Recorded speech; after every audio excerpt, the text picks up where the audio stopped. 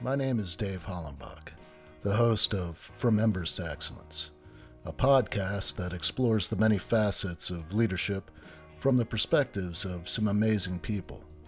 We discuss the triumphs and failures that have shaped our lives and our leadership philosophies. I've found that it isn't whether we fail that defines us, but when we do fail, how we respond.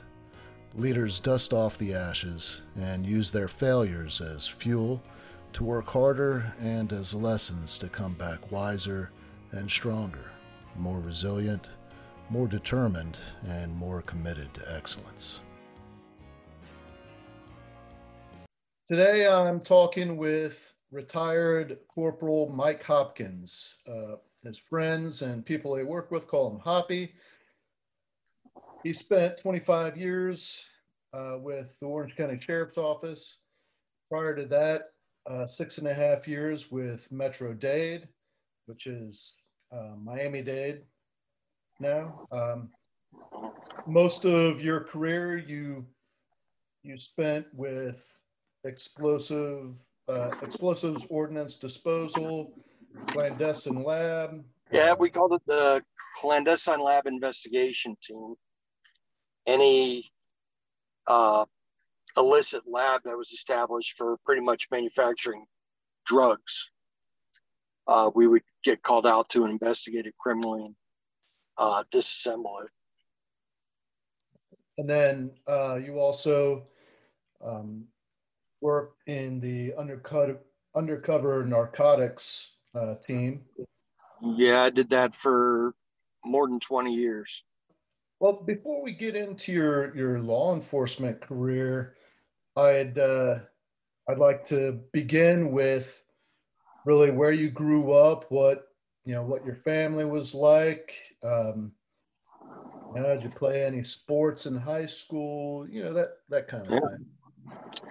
No problem. I grew up down in quote unquote Miami, but more appropriately the Perrine area, which is now Palmetto Bay, down in South Dade County. I was actually born in New York, but moved. I can't get that removed from a birth certificate, but actually moved down to Miami when I was like under 2 years old. So that was home. And it was more rural back then and a little slower pace, smaller town. I went to Holy Rosary, which was a Catholic grade school, K through 8. And after that, I went to Columbus High School.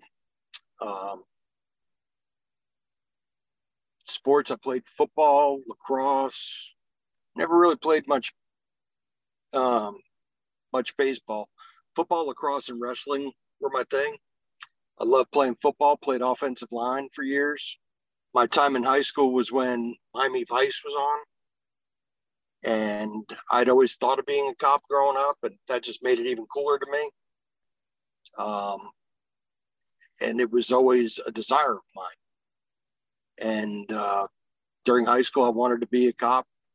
One of my coaches was a Metro-Dade cop, and we kept in close touch through school. And just after I graduated, he happened into where I was working part-time and going to Miami-Dade Community College. And I hit him up about what it would take to apply and get into law enforcement. He told me how to do it, and I was in the academy at 19 years old.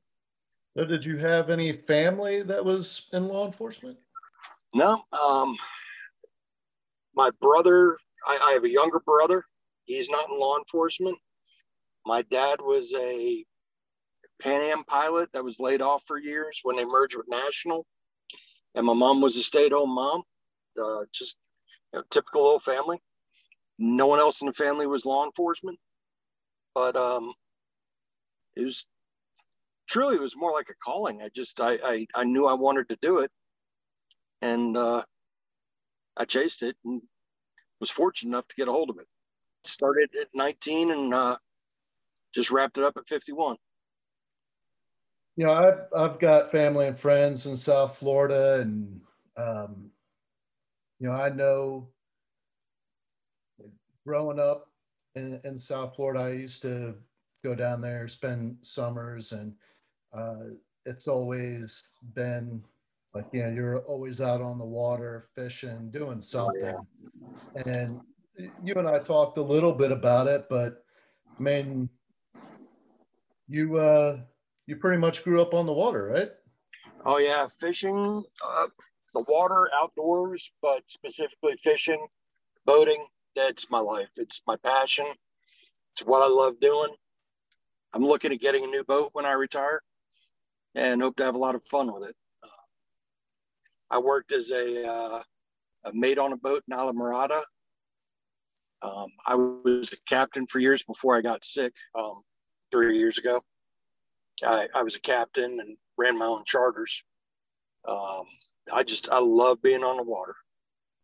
Your time with Metro Dade was 6.5 years. Were you mainly a patrol, or did you get into uh, some of the undercover stuff there as well? I did some quasi undercover stuff, some street level buying, prostitution related stuff, surveillances, robbery intervention. But it wasn't true. It wasn't the more profound undercover work that I got into a little later up in Orange County. Um, there was just kind of low key. Down in Metro Dade, it was more low key. And when I moved up here and got into it, it was like the next step. And as far as the type of cases you worked and things you did.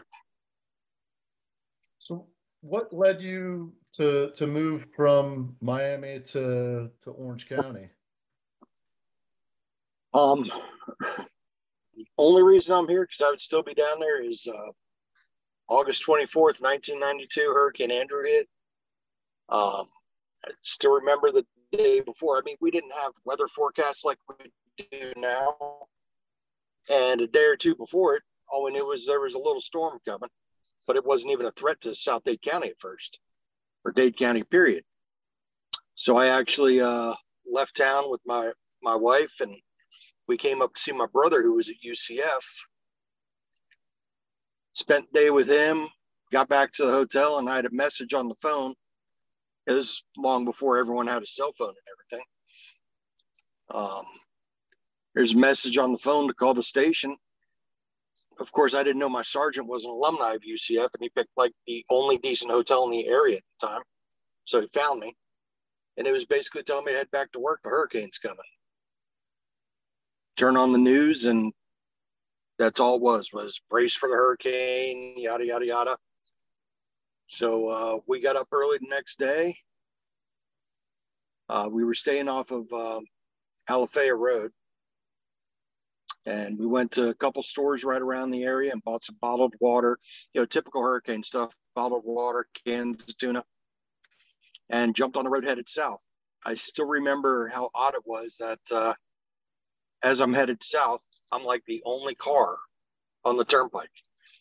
Northbound, it's bumper to bumper, locked up, and I'm like one of three cars headed southbound. It was a trip. It just hard to explain. Usually there's just a mass of cars headed south to go to South Florida and Keys, and we're like the only car on the road forever. The hurricane is part of the reason that you ended up in Orange County. Yeah, it's really the sole reason. I had been married for about a year, and my wife worked at Mount Sinai Hospital, so she had to go to work. So I helped her pack up, and she went to work, and I ran to my parents' house, the house I grew up in. My mom was there, and her mom, my grandmother, she was there. She was a stroke patient, was paralyzed on one side of her body. I got them out to a friend's house and went and got my other grandmother from her apartment and took them out to a friend's house further out west. Hung out there for a little bit and said, well, I'll see you tomorrow. We'll see what happens. I went to the station, attended briefing. And, you watch like a 10 or 15 minute video on when the winds are bad, when the winds are coming out of this way, hide on this side of the building. When the winds are coming out the other way, hide on the other side of the building. Hey, be safe out there. Go get them. And then they started just reading off assignments. And very early in reading off the assignment, because everyone at the station was, whether you were a detective or what your role was, you're working. There's a complete recall of staff. Very early in the list, they called out me and my partner's name. And they told us to go to the Arsenal Gun Shop, which was in Naranja, which was basically just outside the doors of Homestead Air Force Base. It told us when the winds get bad, find a place to hide. And we're like, all right, that's what we'll do. So we go down there and we're driving around and, looking for people preluding and stuff like that. It started raining and blowing. And we got blown off the road off of US 1 like twice and blown into the median. We're like, man, we got to get off of this and find some place because the winds were steadily picking up. And we looked over and there was a car wash where you self-serve car wash. And we were like, well, poured concrete roof, poured concrete and block sides, elevated for drainage. Yeah, it looks good. And we had no idea what we were in for, but that's where we wrote it out. We pulled in there and hunkered down the best we could. And the winds just started coming and got stronger. It was absolutely unbelievable, the stuff we were seeing. We watched a camper on top of a truck roll across all the lanes of US 1, going from the west side to the east side. Parts of roofs and houses, you could hear tornadoes coming. We lost a lot of the windows in the car, almost all of them, I think. It was just absolutely unbelievable. And then it went to absolutely stillness and nothing. And me and my buddy got out of the car, walked outside, look up, you could see stars. We were like, man, that's great. It's over with. That's all right. We'll get ready. And of course, he was older than me, had more time on. He was like, let's hold out a minute. Let's see what's going on. Not 15 minutes later, we just got hit by a wall of absolute destruction. It was the backside of the eye wall. But I remember during the first half, we lost our radio and everything. We would get intermittent transmissions from the dispatcher because they were transmitting on higher output. And I remember one time they were saying, the National Hurricane Center estimates it's about an hour until the eye makes landfall. I was just like, man, there is no way we're going to live through this. If that wasn't the eye, if that was just a little hollow spot in it, there is no way we're going to make it through this. But that second half of the eye wall was just as bad as the first, except now the wind goes in the completely opposite direction. So everything got weak and bending to the left, now snapped off going to the right. Street signs, trees. Oh, I forgot a point.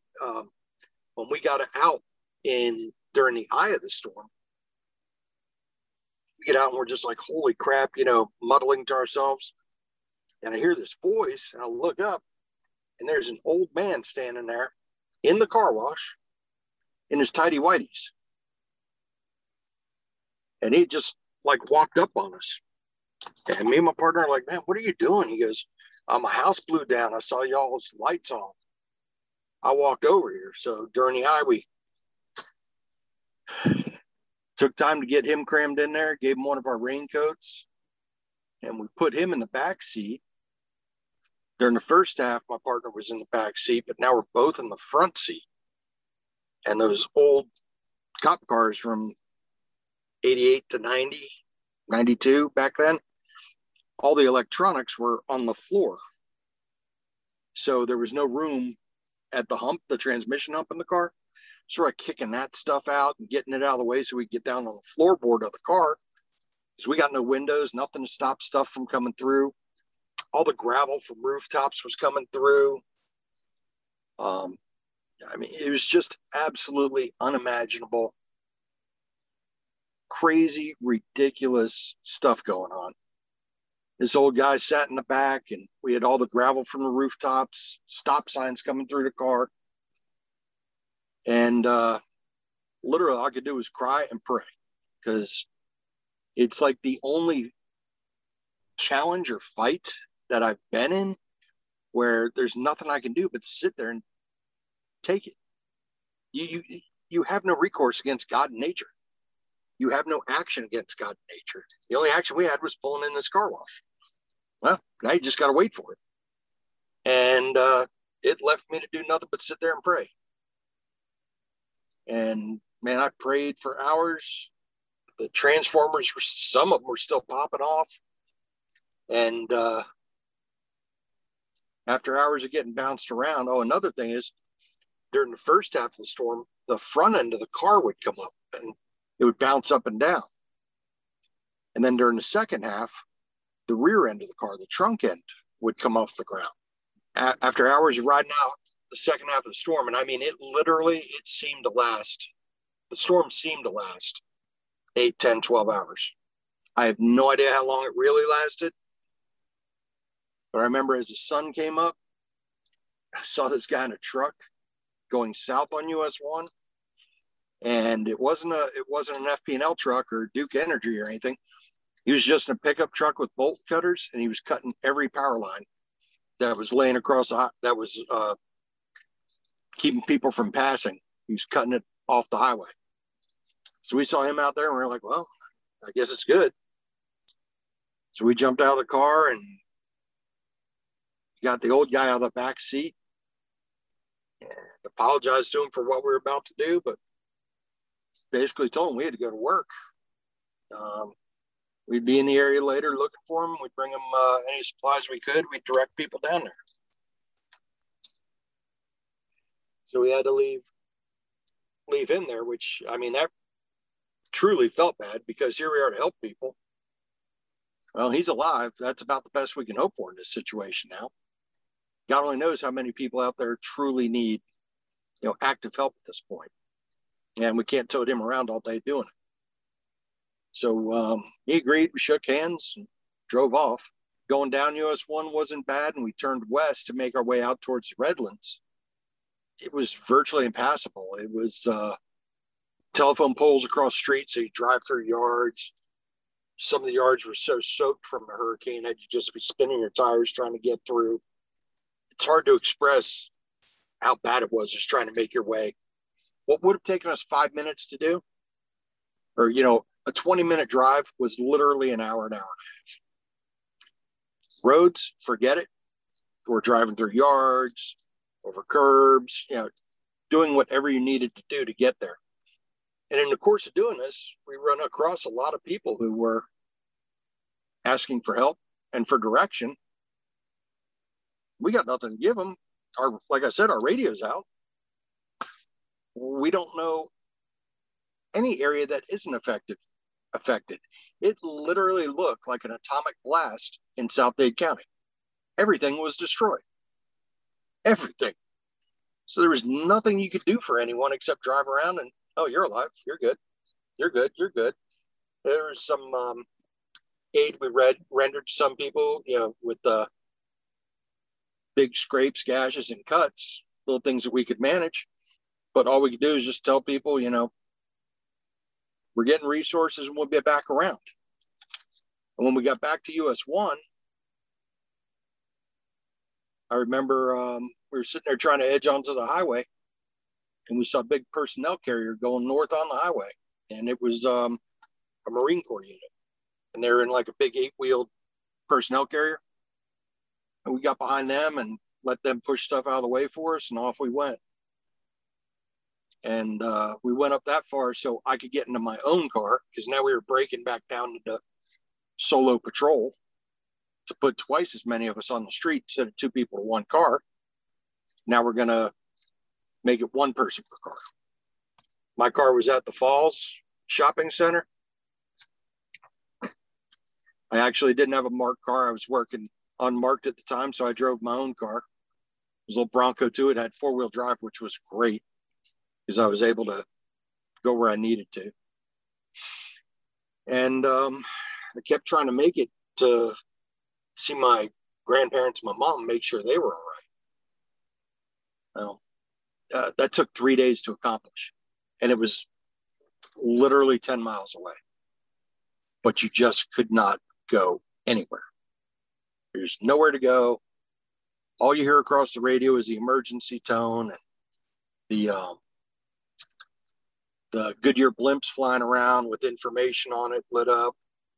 And that's really the only form of communication you had.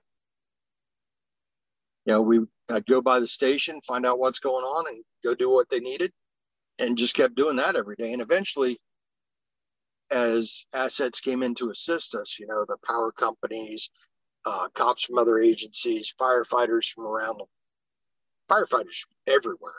I mean, we had cops from everywhere. It was a huge relief effort. And as they'd come to town, they don't know the area. There's not a street sign left, so you went with your local knowledge of a place.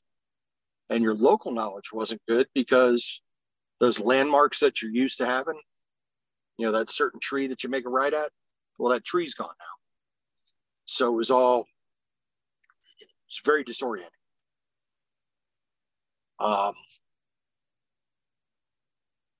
But as people started coming in to help us, they teamed us up with, like my first partner was Florida Wildlife Commission officer from North Florida. He rode with me for a couple weeks. I had some law enforcement from out of state, South Carolina, that rode with me. And as things started to transition and get better, and we were able to, I don't want to say get back to normal, but start making that transition to normal. They started changing our shifts to more of an Alpha Bravo, 12 on, 12 off. The looting occurred like before the storm, after the storm, during the storm. We got that shut down pretty quick, and then it was pretty much rescue efforts. It's just absolute craziness. How did your family fare? Oh yeah, I forgot what I started talking about it. Our house was completely destroyed, gone. The structure was there, but there was no roof. I mean, it was a complete loss. My grandparents, my two grandmothers were safe, and my mom was safe. My dad was a pilot with Pan Am at the time, so he rode the storm out in Spain. Lucky him. But all our friends and family made it through physically. But what was going to happen afterwards? How many homes were destroyed? This place I was raised in from the time I was a year old up till I forget how old I was when Hurricane Andrew hit. But I knew, like day one, this was going to change what I knew and my lifestyle for good. And my parents, I had an uncle who worked for Southern Bell, but he worked on the Space Center up here in Central Florida. They invited my parents up to stay for a bit and look around, and my parents decided to move to Merritt Island.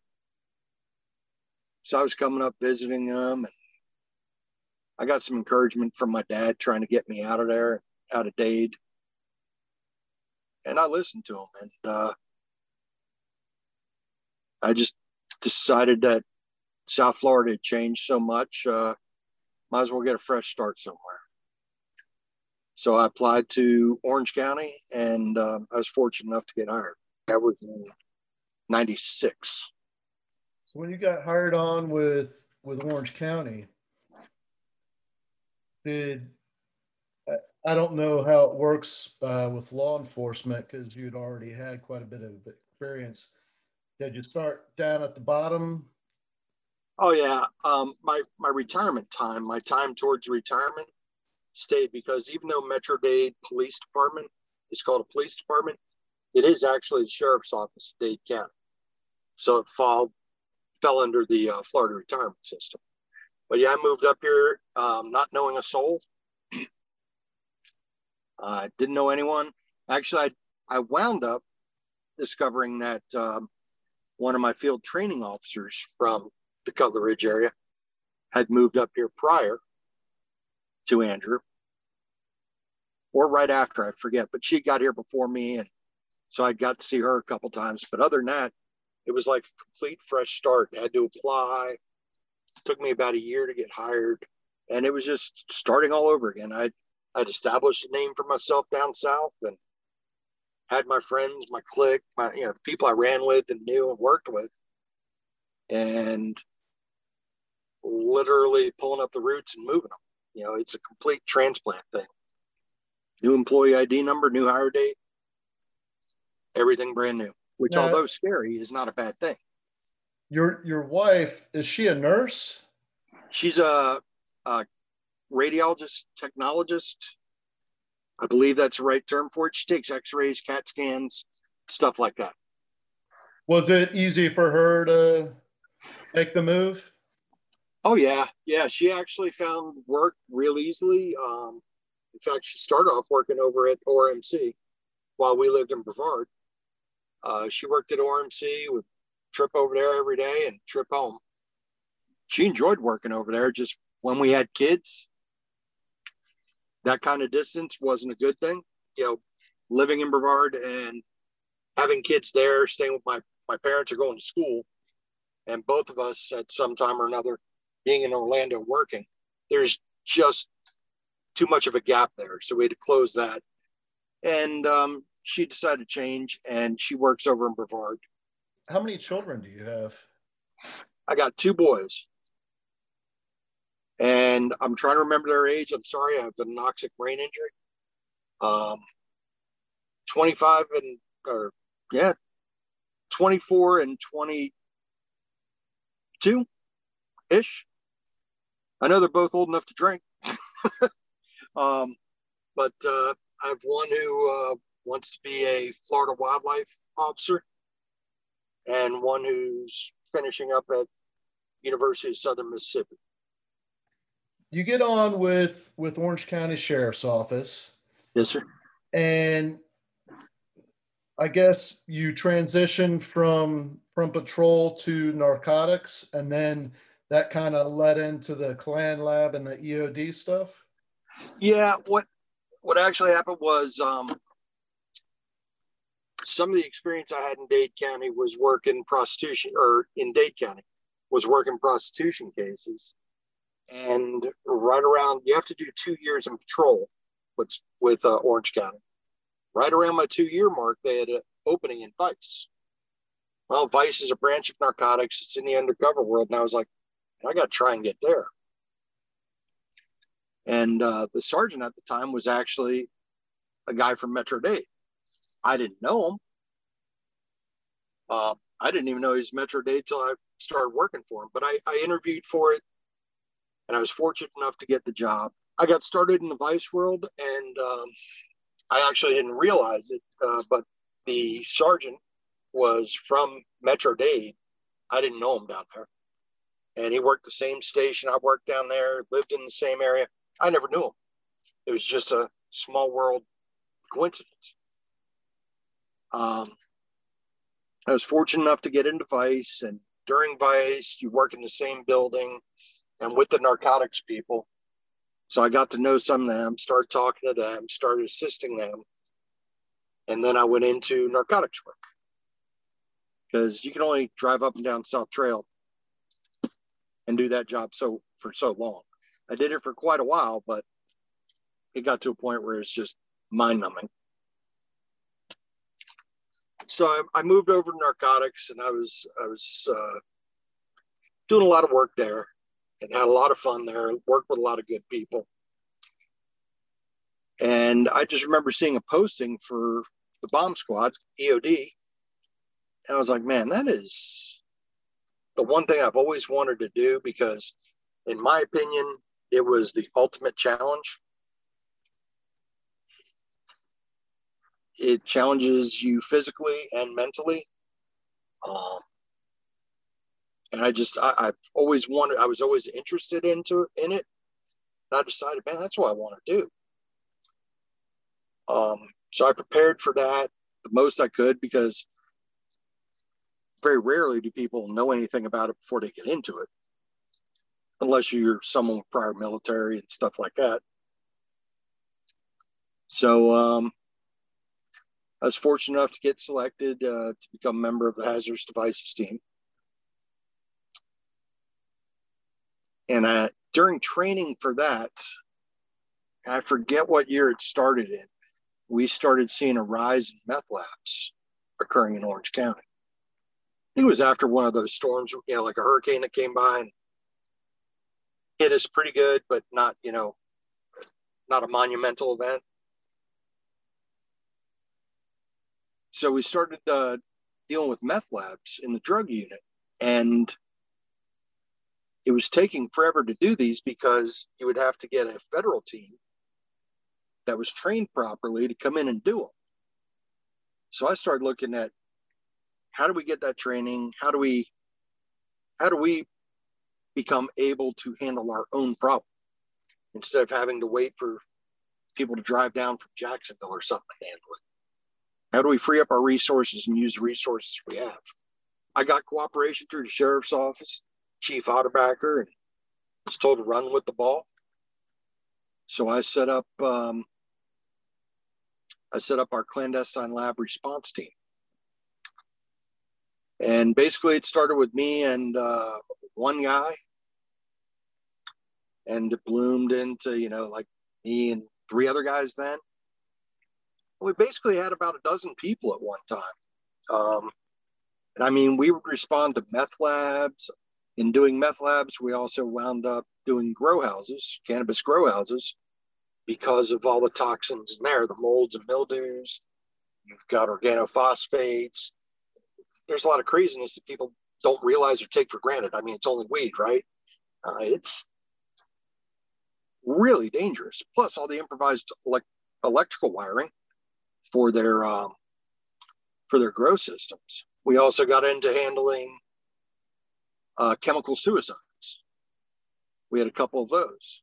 The need was really recognized to have law enforcement capable to do hazmat type work, collect evidence, and testify in court. I developed a great relationship with the fire department and you and a couple other guys, and we basically didn't need to write a plan or anything. We just knew what we had to do and how to get there. And I don't know that we ever even I know on my end, we didn't initially put a written directive together on it, but eventually we had to, where we would not make a move on any labs unless the squad was there. Well, I actually brought that over to the bomb squad as well, because rather than just, because originally on the bomb squad, we would just, we need FD to stand by. Okay. Well, yeah, usually it's for, in the event we have an explosion, we need fire suppression, stuff like that. But if we're dealing with putting a guy in a 110-pound suit, you've got other issues that exist. You've got a guy in a bomb suit, you have a risk of an explosion, trip and fall hazard, heat stroke, heat-related stress. There's a lot of things, and you're dealing with chemicals when you have some of these improvised devices. So why not reach out to the squad and have them join us? And that's when we started working that relationship up. And that actually became a fantastic relationship and worked very well, regardless of what scene we went to. It always worked well. And what, just for the listeners, what you're referring to when you say the squad is Orange County Fire Rescue's Yes. special operations. That is, all the technical rescue training and hazmat. Yes. So we operated kind of like your rapid intervention team should somebody fall out or if there was a detonation. And then with the plan lab, then we operated as your decon team. Yep. You guys covered our decon. Once we get them stabilized, I know several times in the early days, wearing proper protection, I'd bring a guy or two in to show them. So, because who's to say that they're not going to go to a rescue call for someone sick, and it'd be a lab. what better way to see what a lab looks like than to see a real one? So with proper protection, and they go through decon, and they know what they're doing, just don't touch anything while we're in there. I felt it open their eyes to what we were doing, because initially I felt that there was, well, why are you guys doing this? This is a hazmat call. Yeah, true. But it's also a criminal event, which requires courtroom testimony and procedures, collection of evidence. So it's a little bit of both. Well, with it being a little bit of both, I found that we needed both of us there, because we could tap into your expertise and you into ours. And in combining that response, I think it worked out very well. Very well. Absolutely. I mean, we always had a great reputation in that community on the law enforcement side, I know of. And it always impressed people when, an agency would be like, hey, we think we have a meth lab in our jurisdiction. Can you handle it? Well, yeah. Let me call the squad. What do you mean? You'll see. And I'd call the squad, and they'd show up, and we'd do our whole thing. And I remember multiple times seeing the ranking official from that agency sitting there going, holy crap, I had no idea they could do this. And we just show up and handle it, And it just wound up being a great relationship. In fact, I heard recently that the Orange County Clandestine Lab Response Team still works with the squad, and the lab team has now become like a Class A response team for the Southeast U.S. Wow. Yeah, so they've actually moved on up and out, which I'm very proud of. I started it, but they've moved it up and out. Good for them. Yeah. You've been in leadership positions throughout your career, and managing type A personalities, and you build that trust and all that. Leading in just everyday operations is quite different than leading in those high stress environments when people are risking their lives. So right. I want to just kind of pick your brain, how you developed your leadership style, your leadership philosophy, kind of what were some of your influences, and kind of how you got to where you are now as far as that goes. I'd say my influences were, believe it or not, coaches I had during football and some of my early supervisors in law enforcement who are the old school guys. I find myself being trapped in an old school mentality, not in a negative aspect, but just in, I won't ask anyone to do anything I'll not do. If it's not safe enough for me to do, I'm not going to ask someone else to do it. We're going to mitigate it, make it as safe as we can. Now, granted, there's some situations in our line of work that without, there's no flowery words for it. They're just damn dangerous. And you have to take risks, but you take calculated risks. You run through the risk assessment. So I took all the positive qualities that I'd seen from my early supervisors.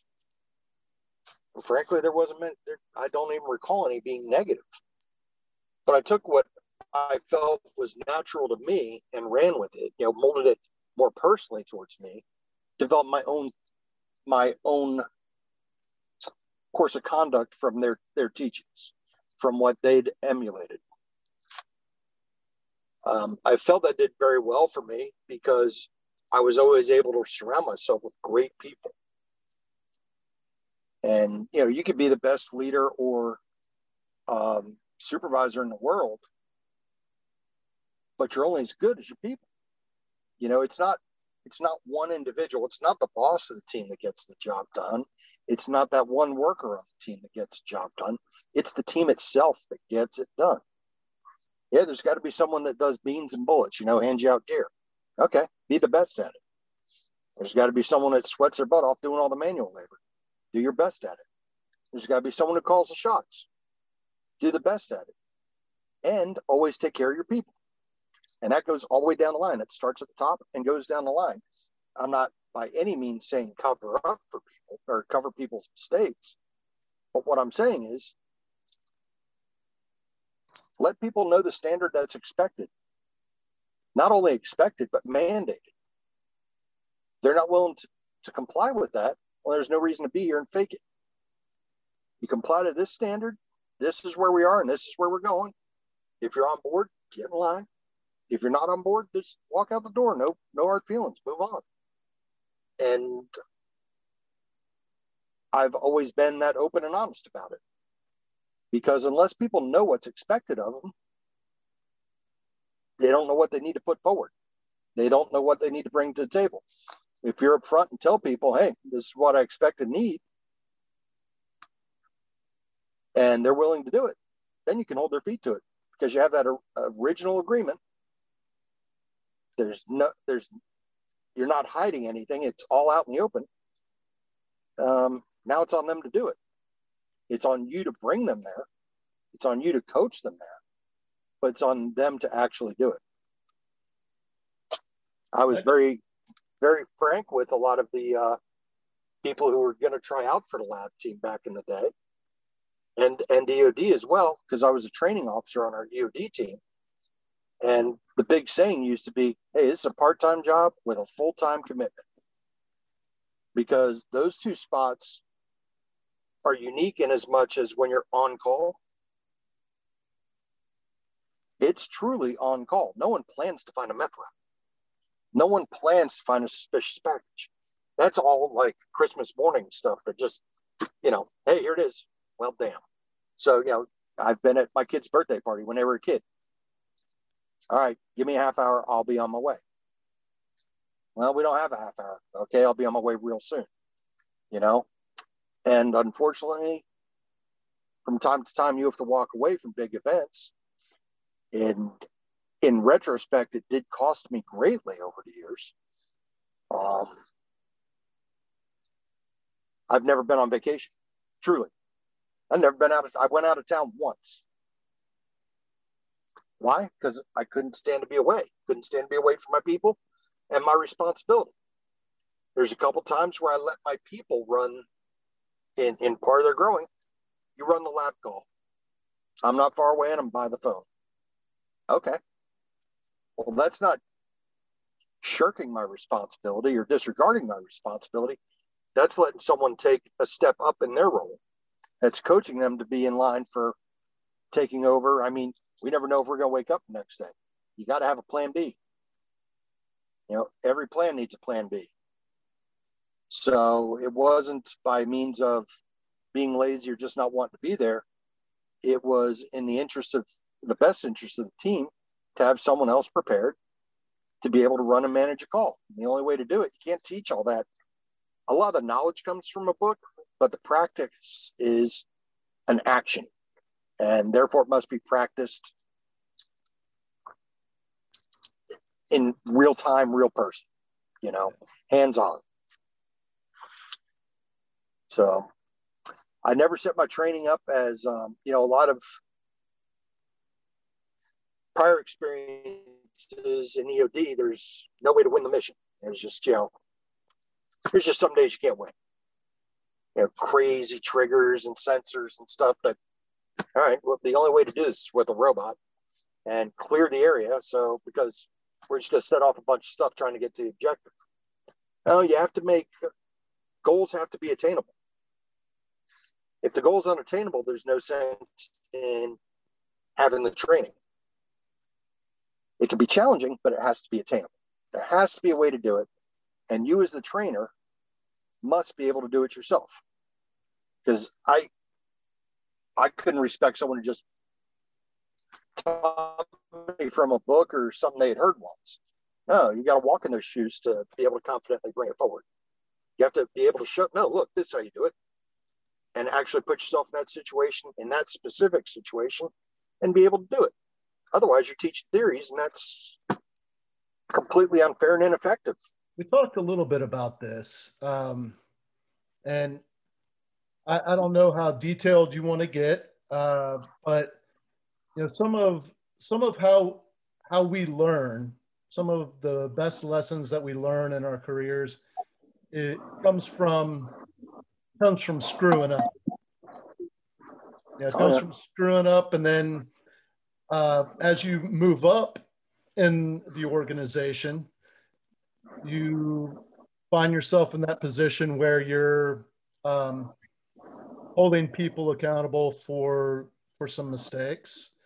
And I, I just always I like to ask people, have you ever in a supervisory role in a leadership position had to work with somebody that made a mistake, but it was one of those mistakes that you had made before yourself and maybe kind of struggled with, like, shit, man, this kind of seems a little bit hypocritical.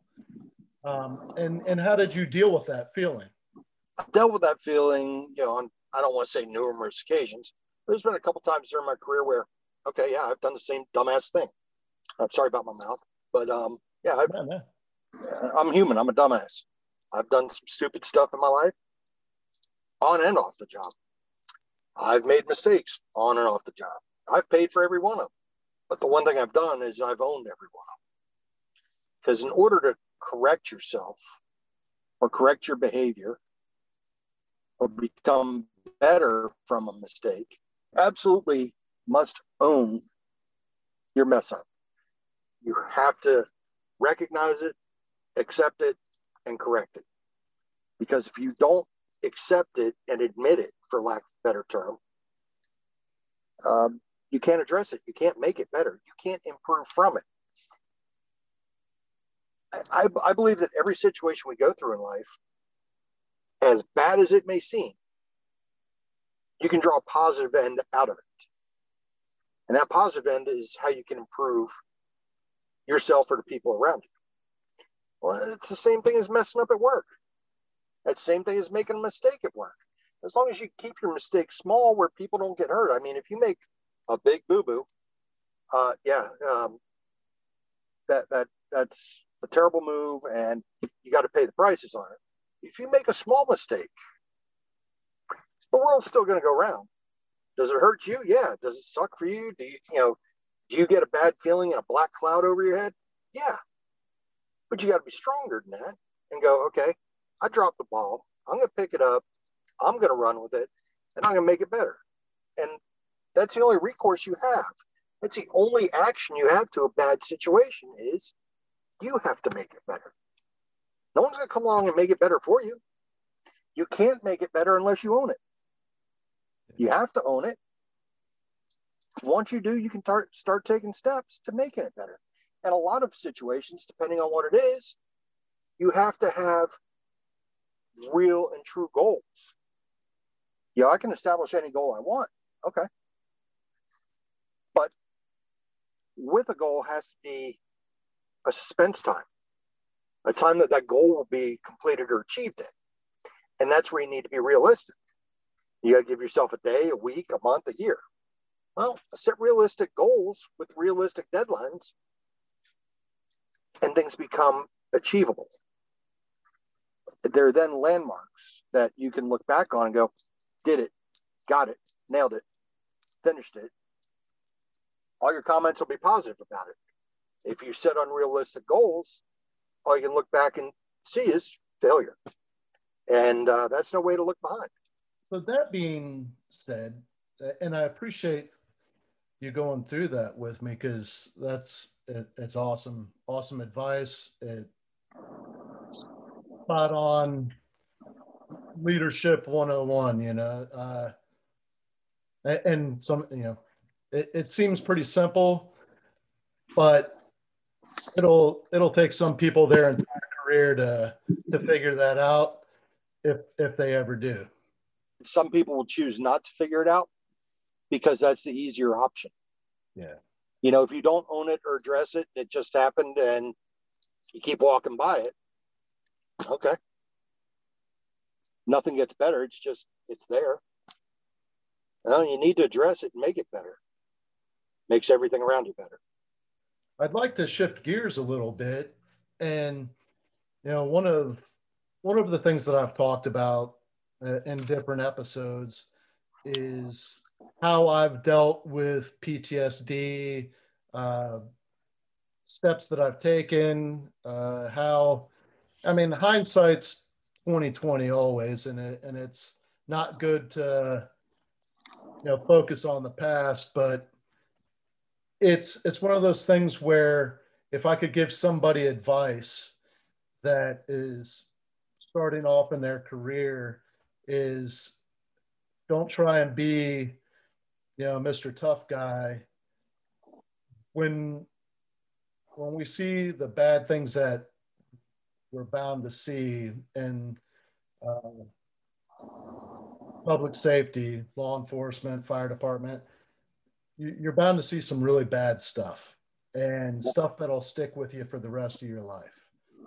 And those things, if you don't address them, if you don't take care of yourself physically and mentally, you can just get filled up with that shit, and it ends up screwing up the rest of your life, the other parts of your life, And one of the things with law enforcement and the fire department that's different than I think combat veterans, where combat veterans typically it'll be some really, really bad major events, like some type of battle that's a singular event. Whereas in law enforcement and fire department, there is that potential, but what's more likely is that it is this accumulation of just shitty incident that stick with you and build over time. That may it may end up being one really shitty event that just puts you over the top. That's kind of what happened with me, and what happened with me too. So I was wondering if you could talk, because you've got one hell of a story, but it's not only that event, but the after effects that affected you physically, not just mentally, but physically. Yeah. And it's it's a lot. I have no problem talking about it. Okay. I don't think I do. We'll know in a minute. Hey, if it can help someone else out, I'll, anything to help someone else out. Seriously. So we talked a little bit about I've been diagnosed. I've heard the term complex PTSD, which is actually an accrual of events. And then I had regular PTSD, I guess, for lack of a better term, that just made my cup overflow. So I started with the PTSD stuff with my career back in. There's numerous events. I went to Hurricane Andrew, like I spoke of. I mean, to this day, if a red ticker tape comes up on the TV, I get all weirded out. It's just, it is what it is. And I've had multiple. I've never had a desk job in law enforcement. I've always been in the field. So in the course, I've had multiple, but the one that made my cup overflow and really changed my life forever was the Pulse shooting in Orlando. My involvement with that started by my phone going off. I don't know, around, and I can only give estimates here, around 2:00 in the morning. And it was two of the young guys on the bomb squad or EOD. And they were yelling at me, "Hop, you need to come in. You need to get over here. There's some guy shooting up the building and shooting up his club. They think it's a terrorist event."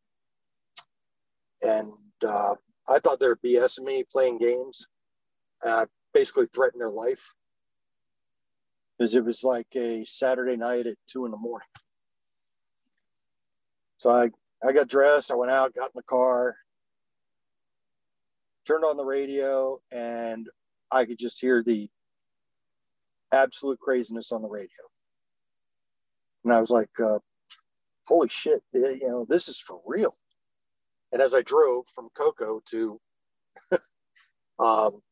Orlando, basically downtown, I could hear this was an extremely violent, currently actively developing event. Constantly hearing of shots fired. Subject said this, subject said that. He's on the line with the comm center. And I can hear basically all the channels in Orange County are merged onto one channel. So I'm doing my best to get there, and our paging system was down.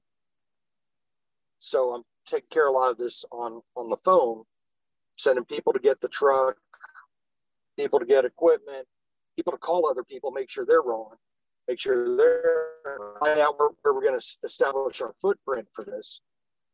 Because as much stuff is being talked about on the radio, so much being talked about, and not talking about things we need to know about.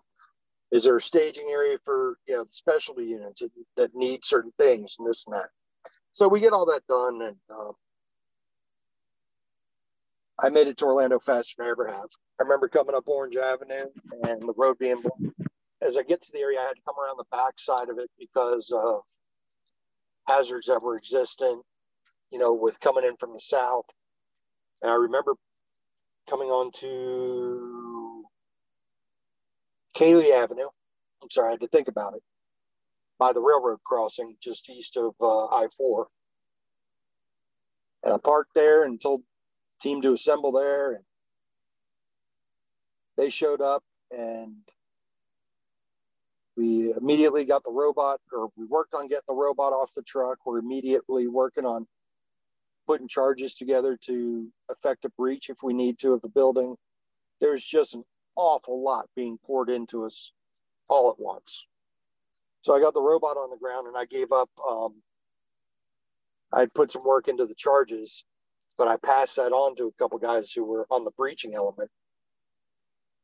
And I worked on getting the robot up there because we need real-time intelligence on the target. So I'm driving the robot, and we get word that we need to change our footprint and move closer to the building. So I'm driving the robot while riding in the truck, which was weird. I've never done that before. And I'm headed south on Orange Avenue with the robot, and the truck pulls in to the street on the south side of Pulse Nightclub. And I'm bringing the robot through the yard, and I can hear shots going. And as soon as I hit the parking lot of Pulse, I remember seeing cell phones in the parking lot lighting up, and the glass broken on the door window there. And I got the robot up there and shine the light around. There's a lot of people down. And basically held what I could, tried IDing the bad guy, tried getting a sight on the bad guy. There wasn't any shooting going on. There was no motion at this time. It's like in an instant or, over a couple minutes, everything kind of settled down.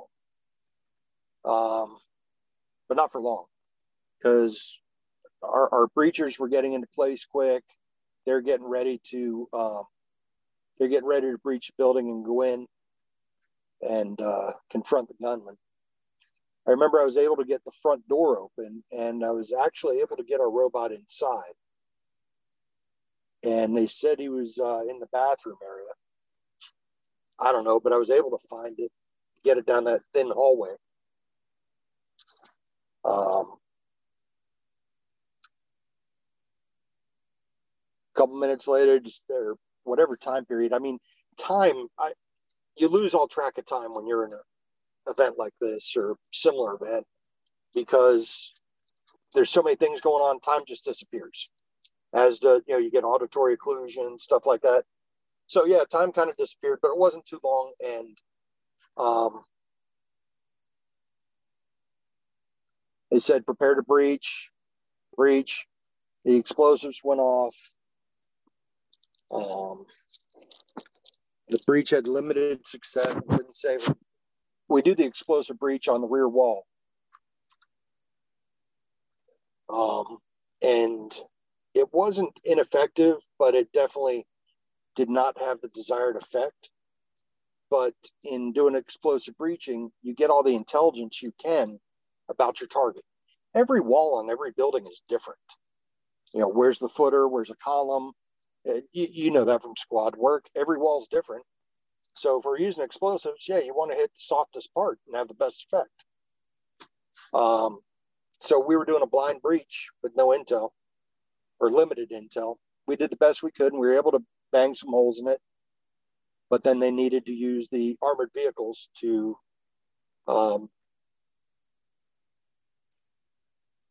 open it more so we could transition inside. And what I basically did was I held the robot at the hallway where the restrooms were and kept it lit up without lighting up where the SWAT team was going to come in. That way, if he moved, I would have real-time on him, or real-time intelligence on him. I also had our pan loaded on the robot. So there's an opportunity to end it there. They did the breach, and they started breaking out bigger space in the wall with the armored vehicle, and eventually, you heard the gunshots ring out. We heard the target was down, and we had heard that there was, so he had fired at us, or at the law enforcement. When I say us, it's us and OPD, just law enforcement in general. He had fired by us, and there's some people that were struck, but thank God they were all saved by their body armor. So now that we've gotten the threat, and the one thing I forgot to mention earlier is when I pulled on to Kaylee, it's kind of one of those weird things where we're just working and we know this is real. And as I was building a charge, I heard this odd noise. And I was like, what the hell is that? And I turn around and look, and you'll know the right name for it, the gurneys that the military uses. Like they're on like one axle wheel, like tilts. But that thing's loaded with like 3 people, and there's people running with people up towards RMC. And I was like, holy shit, this just got really real. Now, I've listened to it for 30 minutes in the car. I know it's real. Everyone's here, but that made me more than anything recognize the gravity of the situation. So they went in, the SWAT team went in, neutralized the bad guy. I started using a robot to interrogate him for explosive devices, booby traps, bombs, whatever you want to call it, triggering stuff. And I'm sure you've been there when we're working a robot. Robot's a fantastic tool, but it does have limitations, And I was able to remove his shirt, pick him up, turn him over, completely confident he had no explosives on him or anything that was going to harm us. And we're waiting for our next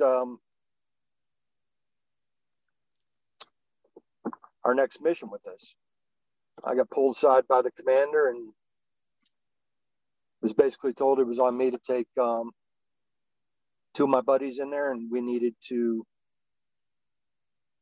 search all the victims for booby traps as well as the premises, because he had threatened or made threats that he had booby trapped individuals and the premises. So I'm not going to name them. They know who they are. If I get their okay, I'll name them. But me and 2 individuals, 2 newer techs at the time, we met at the door. We developed our plan. We knew what we had to do. And the one thing I told them that was kind of the measure of the moment was, hey, look, if anyone gets hurt after this, it's on us. It's our fault. We have to be 100% sure that everyone's searched. Because if one of these booby traps gets by us and crime scene investigators come in or people come to remove the victims and anyone else gets hurt, man, that's on us. And I can't sleep with that kind of uncleared, that has to be completely resolved for me to rest. So we went in, we divided the building in half. And because they were newer, they're not new, but newer, they didn't have the time or experience I did. They took one half and worked together, and I took the other half. And I completely and wholly searched each and every individual. Treated each and every individual with all the respect we could. Because as we were searching them, their phones are ringing, and you realize it's just not a hazard or a victim. That's someone's son, daughter, lover, sister, brother. It's not like, it's unlike anything I've done in all the years of law enforcement. There's a true human contact here. Part of it, I think, is because one thing I couldn't stop thinking about was this guy wanted to kill a lot of people. Well, he picked a damn good target because it's just people on Saturday night, Sunday morning dancing. No one's there ready for a confrontation. Everyone's there to drink, have a couple drinks and dance. And you're going to walk in there and do this? So it took hours. And every individual, without getting into it, was searched completely. I mean, wholly and completely. And after I searched my half and my two guys searched their half, we switched. They double checked the individuals I had searched. And I double checked every individual they had searched. And the area and any content. I mean, you're talking purses, backpacks, and then you're talking the people themselves, It took hours.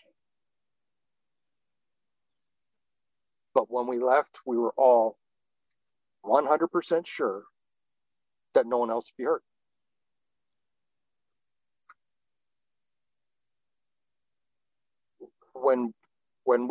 Before we walked in there to do the search, and I'm sorry, my memory's all, I have an anoxic brain injury, so sometimes my memory's out of order. I remember before we went in there, we knew there was a lot of blood from the robot recon I'd done.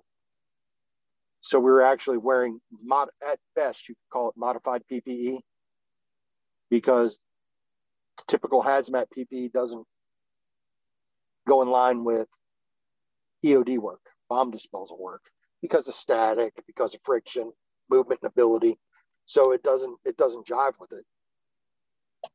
But we borrowed a bunch of boots and Ty-Chem pants and trimmed everything to work the best we could, so we could work in the environment. And when it was all said and done, we regrouped at the truck, or by the truck, and the three of us talked, and we were 100% confident that there was no additional hazard that would hurt anyone. And we called the scene safe. And we turned the scene over to our boss. He called in Volusia County's EOD team, because we back them up a lot, like at the races and stuff. And we know them very well. So they came down and relieved our team. So we go home and get about a 2-hour nap and then come back. And I went home, but I didn't sleep. I went home exhausted, didn't sleep, woke up, came back again. I didn't know what we were going to have to do again, but I spent like next 3 days there, I guess. And we were basically staged in case they found something we didn't locate. They didn't find anything, and it was just a lot of me and my two buddies. We never spoke about it. Immediately afterwards, we spoke about it. We did our little decompress thing. We didn't speak about it anymore. It was just something we did.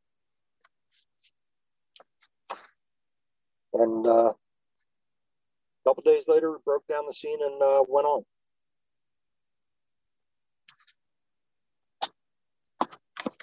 If you want me to fast forward to how we got in touch, I believe it was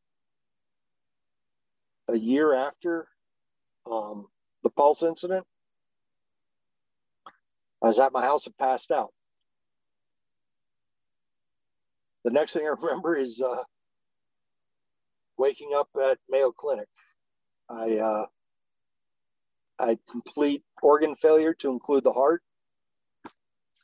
I was brought in for AFib, I believe it's called. And I wound up leaving Cape Canaveral Hospital and going to the Mayo Clinic, where I have no recollection of it. All I remember is waking up one day and realizing I was in a hospital and getting up and trying to walk around. But in the course of my treatment, I died twice. I went without oxygen for 10 minutes. And being goal-oriented, I had the goal of going back to work. So I eventually, I think I was in the hospital for 2 months, a month or two. I got out of the hospital. I came home. I was put on light duty. I'm sitting at home trying to get better. And I was like, man, I got to get my ass back to work. So it drove my wife nuts, but I would get out and go for walks. I would get out and ride the bike. I would do things trying to get my heart back in shape and get me back in shape. That was 100 pounds ago. I was going to follow-up appointments at Mayo, and the doc was scratching his head like, man, there's just something missing. Something's not right. And I did get back to work. I passed all the tests they wanted me to do. I made it back to work.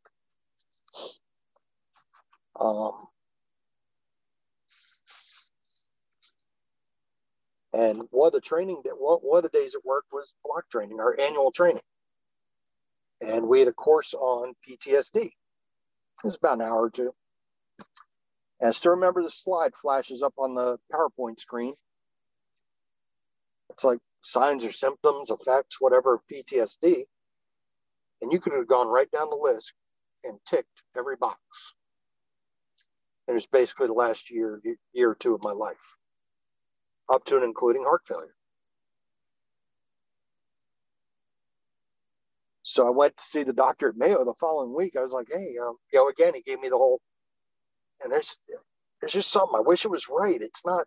I go, doc, let me ask you a question. He goes, yeah. I go, could PTSD have anything to do about this? And he goes, absolutely. Why? I go, well, I'm a bomb technician and I worked the Pulse event very heavy. He's like,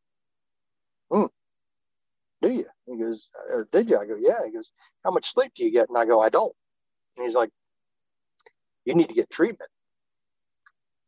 So I virtually immediately, enrolled in UCF Restores through my agency.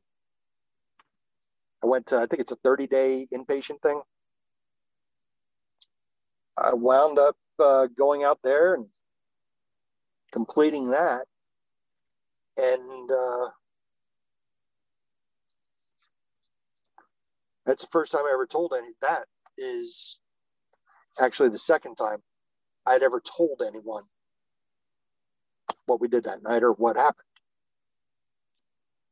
And I did that like every damn day, you know. And when I checked out of there, I felt better. But the one thing I've come to terms with is I I'm not a psychiatrist. I don't know anything about this, but I don't think there's any pill or anything that can make you better, you know, an instant cure for it. I believe it is helping you make yourself well. There's a ton of effort and work that must be done on your part, the individual's part, to get better at PTSD. I don't know that I'll ever shed it. I don't know that I'll ever make it go away or disappear, but I'll get better at managing it. I'll own it, you know, but it's not easy. And with all this pandemic stuff and the red ticker tape every day of COVID cases, it's just like another hurricane or pulse event, you know. It's literally I relive it every day, and I've kind of become a recluse, you know, just living in my own house. I'm over that. You know, that's old, that's boring, that's done. I got to do something.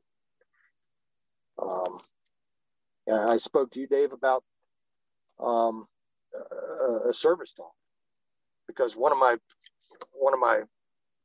the things that happens to people with PTSD is they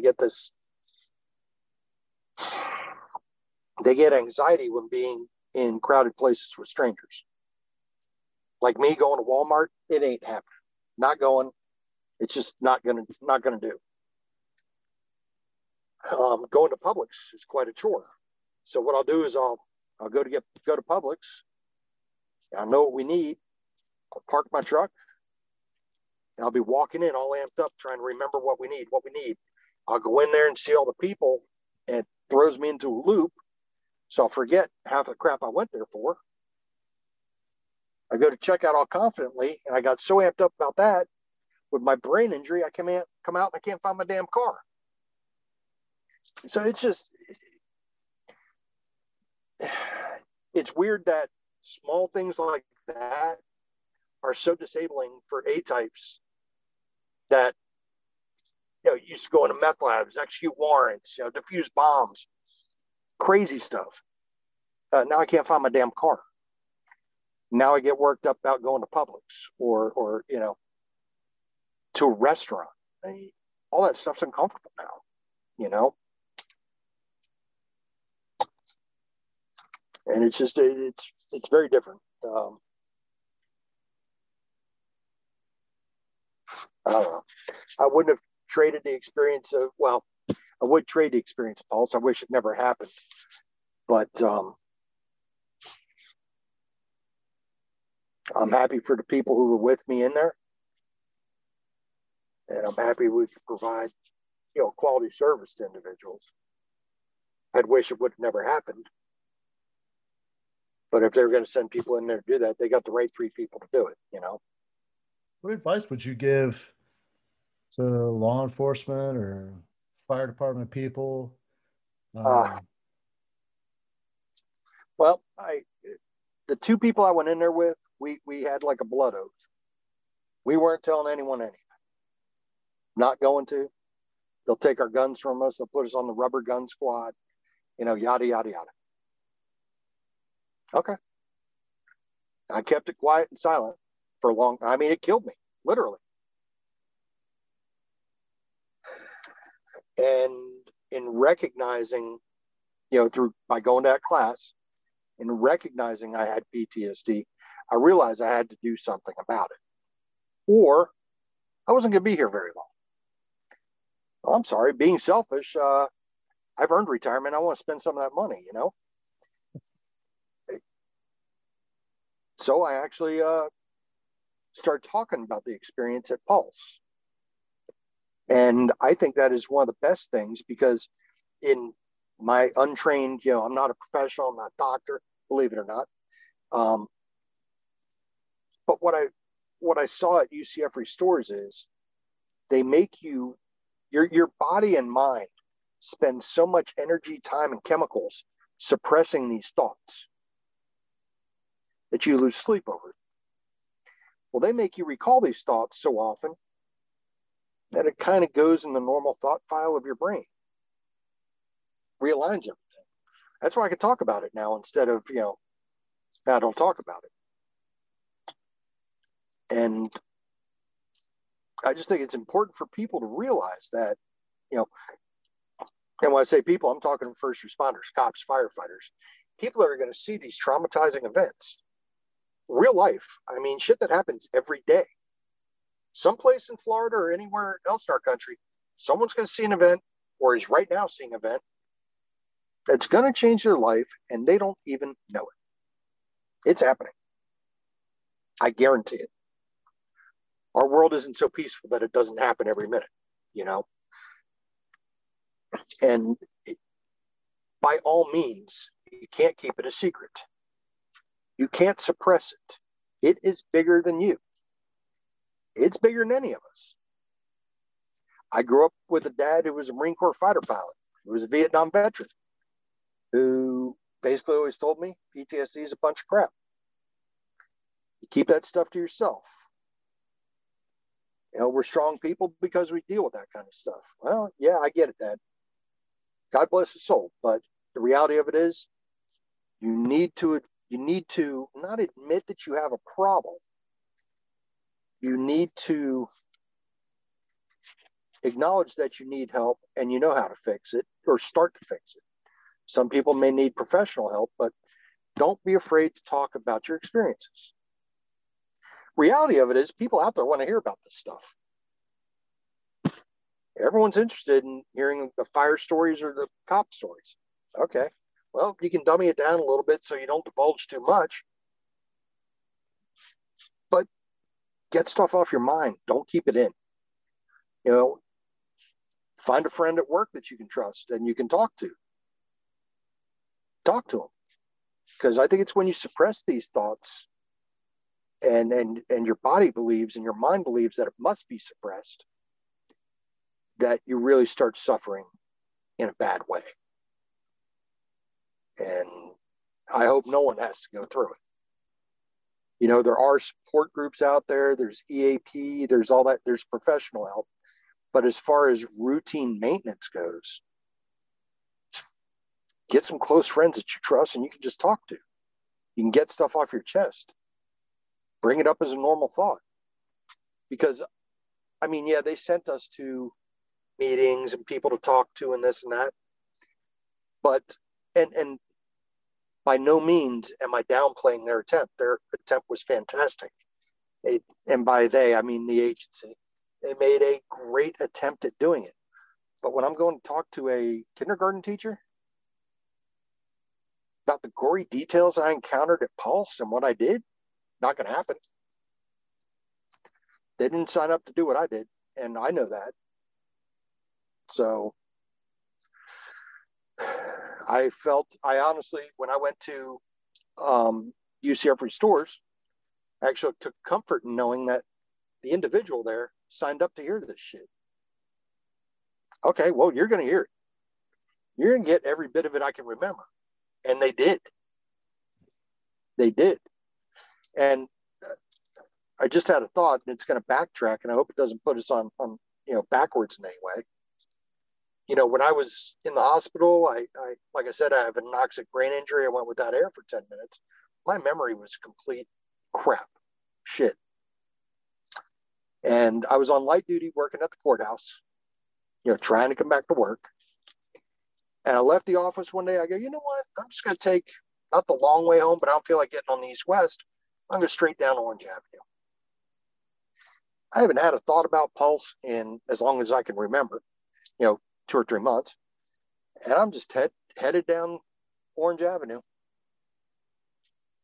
When I got like a block north of Pulse, I literally started getting this tight feeling in my chest and breaking out in a sweat. Well, we all know how, or a lot of us know how traffic is on Orange Avenue. It's just gridlock.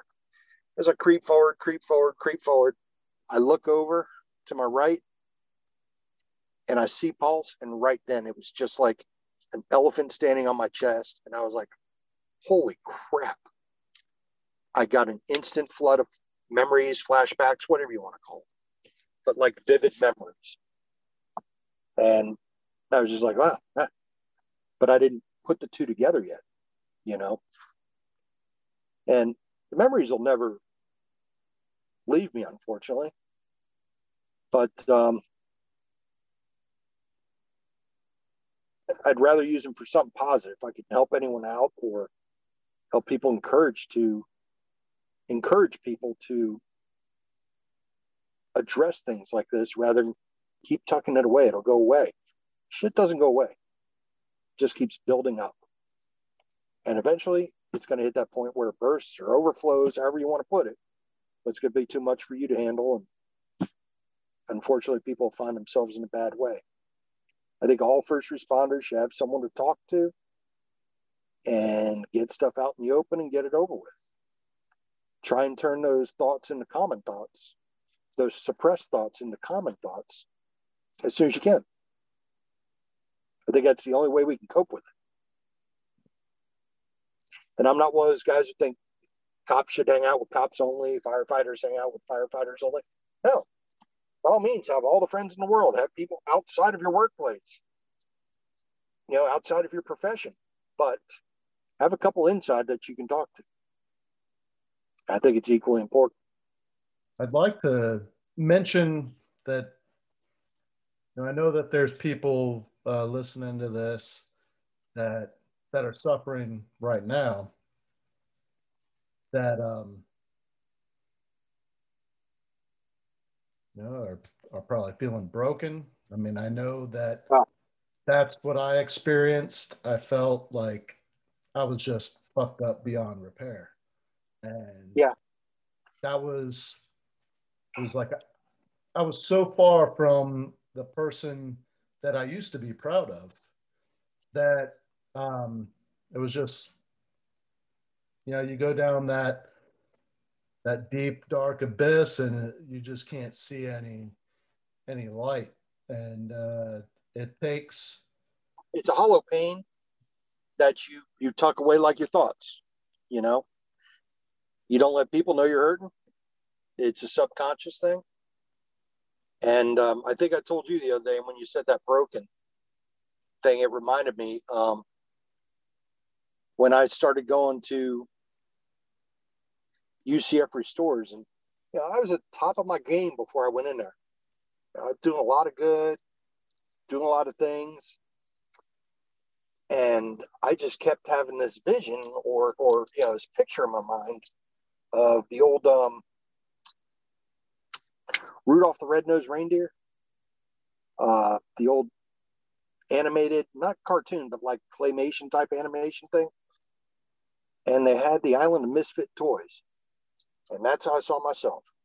You're over here broken, of no value. And then you got all the toys and all the other stuff over here having a good time partying.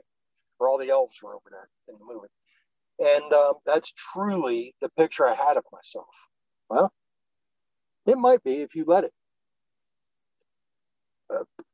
While I think we all have a plan in our life, or God has a plan for us, however you see it, I believe we're in control of guiding it there. And it's on every individual to take the bull by the horns and steer out of the darkness. Get back on the path. Do your own thing. You're only broken if you want to be broken. Now, as we all get older, I'm no longer a 20-year-old male. I get it.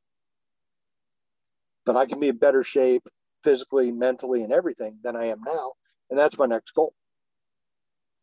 And the only way to do it is, like I said earlier, when you make a mistake, own it. You can only fix things you own. Own the condition you're in. Own the fact that you're not broken. You might be damaged goods. You can buff it out. Get the help you need. You don't have to do it alone. Get help. But I think people would really benefit from having true friends that they could talk to about the incident and get it off their chest and turn it into an everyday thought. The sooner the better. One of my best friends in law enforcement was out with a surgery during Pulse. He's on EOD. And he was out. I don't think I ever really spoke much about it to him because he wasn't there. And again, I didn't want to poison him with what I had been poisoned with. The sights, the smells, the actions, just the memories. I didn't want to put them in his mind. So I was like, I'm dealing with it. Fine, I'm out. Don't worry about it. In retrospect, probably should have worn him out with it. So if people listen to me, learn from my mistakes and address these things as soon as you can. I think that would I've addressed it, I might be better off now. I'm happy to be here. I'm good with everything that's going on in my life, but could I have spared myself a lot of misery? I think so. Yeah. You can't redo it. So I'll just do the best with what I got now.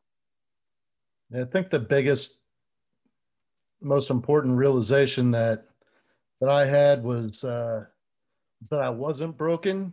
It's just physiologically, when you're exposed to that much shit, yeah, your body is going to behave one way, and it doesn't mean you're broken. Your body is operating the way it was designed. That whole fight or flight response. And and I think you brought up another memory. Here's my wonderful brain. I think we spoke of it the other day. When I went through the academy back in 1990, we were told when you come home from work, you take off the uniform, you take off the day's crap with it. Put it in the closet, put it in the washing machine, whatever. When you put the uniform on the next day, you're back at it. Okay, so the philosophy back then was keep this shit bottled up. Don't worry about it, it'll be good. And they're wrong. I was wrong. I don't think that's the right way to go about it anymore. It's been really great reconnecting with you, and I really appreciate you agreeing to talk about all this stuff with me. No problem at all. I think it's I think it's valuable stuff that I'm certain that it'll help somebody out there. I certainly, truly hope it does. I mean, like I said, I could talk about this stuff. It's not comfortable. So I hope going through it was worth it to someone. I really, and if they could stay out of the shit I wound up in, I only hope so. Take what it's worth for you, but try it out. Try talking to people and getting stuff off your chest. The sooner the better. You're all going to hit full sooner or later, or you may have that one-time incident you go to today that just makes you overflow immediately. Well, get help when that happens. In the meantime, talk to someone. Just for those listening that may not have had an opportunity to check out my website, that if you go to hollenbachleadership.com, there is a page dedicated to resources, mental health resources. There's all kinds of help out there. And I also have some things on there that kind of detail what PTSD is and the physiological effects and that sort of thing. So if you're curious about it, if you know somebody that maybe you suspect is suffering, check it out. And maybe all it takes is you talking with them to maybe encourage them to get some help themselves. So again, Hoppy, thank you so much. I really appreciate it, man. If I could help anyone out there, put me in touch with them. Thank you for listening to this episode of From Embers to Excellence. Please like and subscribe to my YouTube channel. Follow me on your favorite podcast platform and visit hollenbachleadership.com for additional content. My goal is and always will be to add value to as many people as possible. So if I can be of any assistance to you or someone you know, please connect with me via email or on one of my social media accounts, linked on the homepage of my website. Remember, our failures don't define us unless we let them, and the only true measure of a leader is the success of their team.